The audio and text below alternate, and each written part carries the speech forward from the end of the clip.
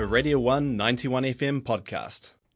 Monday through to Thursday at 9:05 a.m. on the Radio 1 Breakfast Show, our resident political aficionado John Moore drops by to deliver bite-sized politics. From the Octagon to the Beehive, to the White House to the Kremlin. As it happens, here's your political roundup. Morena, John. Kia ora koutou. And on today's political roundup, Winston Peters' sleepy visit to Turkey and Brexit crisis. So, was Foreign Minister Winston Peters' visit to Turkey a success? According to Prime Minister Jacinda Ardern, the answer is a definite yes, but she kinda has to say that. Peters' sudden trip to the Muslim-majority nation came after provocative statements were made by Turkish President Erdogan, and these provocative statements were made in relation to the Christchurch mosque shootings. President Erdogan has continuously shown the mosque shootings video, which was filmed by the terrorist shooter. The Turkish president has claimed that the terrorist attack is part of a global war against Muslims and against Turkey, apparently. In reference to the terrorist attack, Erdogan stated that New Zealanders or Australians who came to Turkey with anti-Muslim sentiments would be sent back in coffins. The New Zealand government has expressed a high degree of concern over President Erdogan's statements regarding the mosque shootings. And the Turkish president's regular showing of the mosque shooting video has particularly alarmed Jacinda Ardern and her Foreign Minister Winston Peters. Despite Ardern claiming that Peters' trip was a success, the fact remains that Erdogan continues to show this video at his election rallies. Erdogan is currently focused on being re-elected, and so concerns coming from New Zealand have more or less fallen on deaf ears. The Turkish president is a right-wing populist leader. He utilises Turkish chauvinism, Islamism and populism to present himself as a man of the people defending Muslims and Turks. Erdogan also scapegoats his country's Kurdish minority and has presented Kurds both within and outside of Turkey as representing an existential threat to the Turkish nation.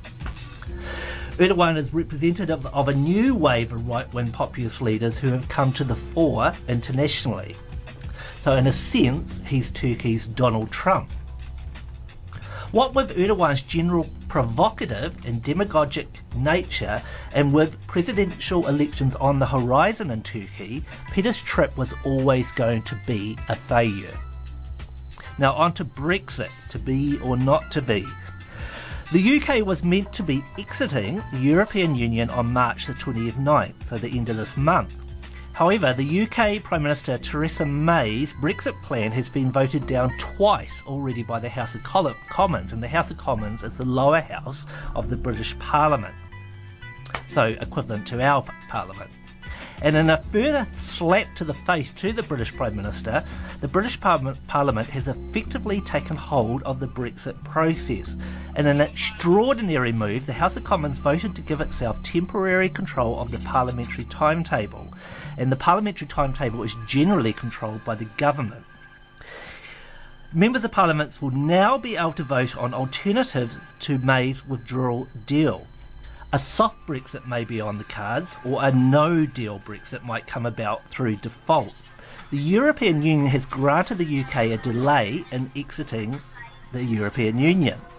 If the British Parliament approves the proposed Brexit deal, so that's Theresa May's deal, then Brexit will happen on May the 22nd. If no deal is finally reached, the government has until April the 12th to tell the EU what it plans to do.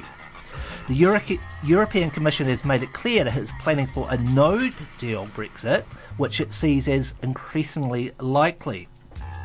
Now, we live in an age where political leaders and the political establishment often don't seem to know what they're doing anymore. Brexit was voted for by a majority of UK voters 3 years ago.